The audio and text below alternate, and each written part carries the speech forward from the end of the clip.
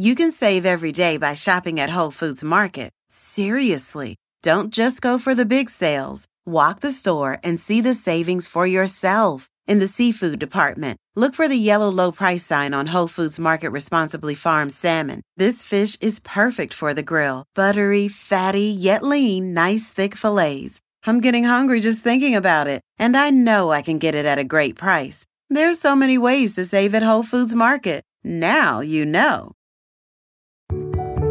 A lot can happen between falling in love with a house online and owning it.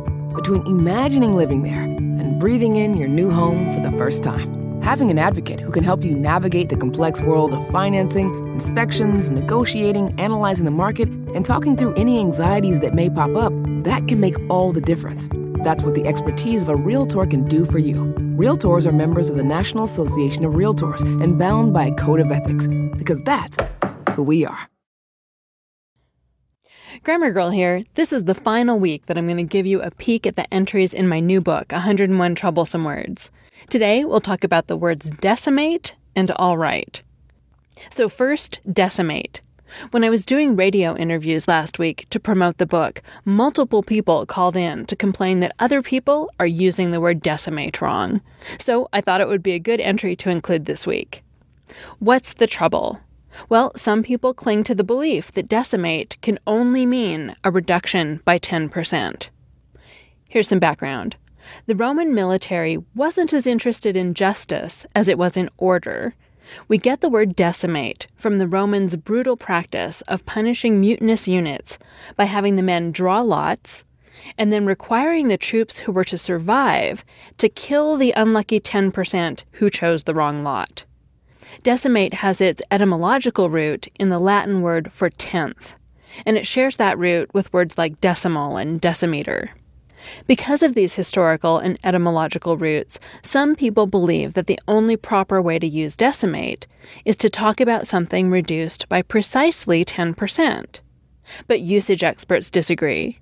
The Merriam-Webster Dictionary of English Usage, for example, notes that decimate has never been used this way in English. Although there's an entry for the reduction by 10% meaning in the Oxford English Dictionary, it contains no example sentences, which is unusual. The Merriam-Webster editors believe that the OED definition was included merely to bridge the gap between the Roman practice and the standard English meaning, which is a massive or severe reduction.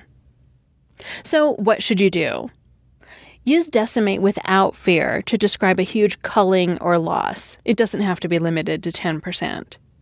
Because of its roots, decimate is particularly well used when describing significant casualties in a population of military troops or another group of people, but it can be used to describe any extreme loss. Beware of using it to describe death or a complete loss, however. Those uses are incorrect. And here's an example sentence that's included in the book. This is from Lauren Groff in the book Delicate Edible Birds and Other Stories. Who in the midst of passion is vigilant against illness? Who listens to the reports of recently decimated populations in Spain, India, Bora Bora, when new lips, tongues, and poems fill the world? And that was a proper use of the word decimate. Next, let's talk about all right. A lot of people who reviewed the book commented that they were surprised by this entry. So what's the trouble? Nearly all usage guides condemn all right, written as one word, but it occasionally shows up in the work of respected writers, and many average people think it's fine or even the preferred spelling. The Oxford English Dictionary calls all right as one word a frequent spelling of all right 2 words, not quite saying outright that it's wrong, but making the implication. The Columbia Guide to Standard American English is more clear. They say, quote, all right, 2 words, is the only spelling Standard English recognizes, unquote. The word's history is little help. According to the Merriam-Webster Dictionary of English Usage, very early spellings included both one-word and 2-word forms. With the pressure to save space in status updates and text messages, the one-word form is likely to gain currency rather than fade because it's shorter. The saves space argument isn't new either. An early proponent of the one-word form over the two-word form mentioned the extra cost of sending cable messages because of the extra characters in all right when it's written as two words.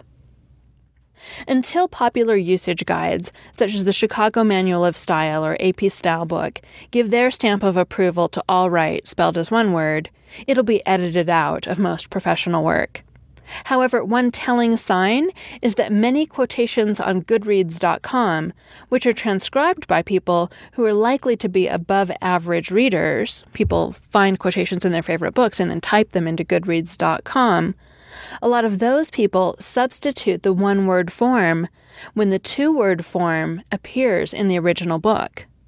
I predict that the one-word form will eventually win. So what should you do? Well, today, stick with all right as two words, unless you wish to be part of the charge to legitimize all right as one word, but it's kind of a fringe movement right now. And here's the example quotation from the book. This is sort of the best example I could find, and it's from a very informal letter. It's Jack Kerouac, Beat Generation author of On the Road, in a personal letter to Allen Ginsberg, Peter Orlovsky, William S. Burroughs, and Alan Anson. He wrote, "Bill is all right," one word. "Crowley thinks I'm a simple Simon. I'm a fool, all right." Again, one word, not two. So you can see how informal that is. So those are both entries from my new book, 101 Troublesome Words You'll Master in No Time. If you like the podcast, please pick up the book. It's only $5.99. I hesitate to call it cheap, so let's just say it's one of my most affordable books. I'm Mignon Fogarty. That's all. Thanks for listening. It's one thing falling in love with a house, picturing yourself moving in and calling it home, and quite another navigating the world of price negotiating, mortgage lenders, and finding the budget that works best for you. An agent who's a Realtor can make understanding that world easier.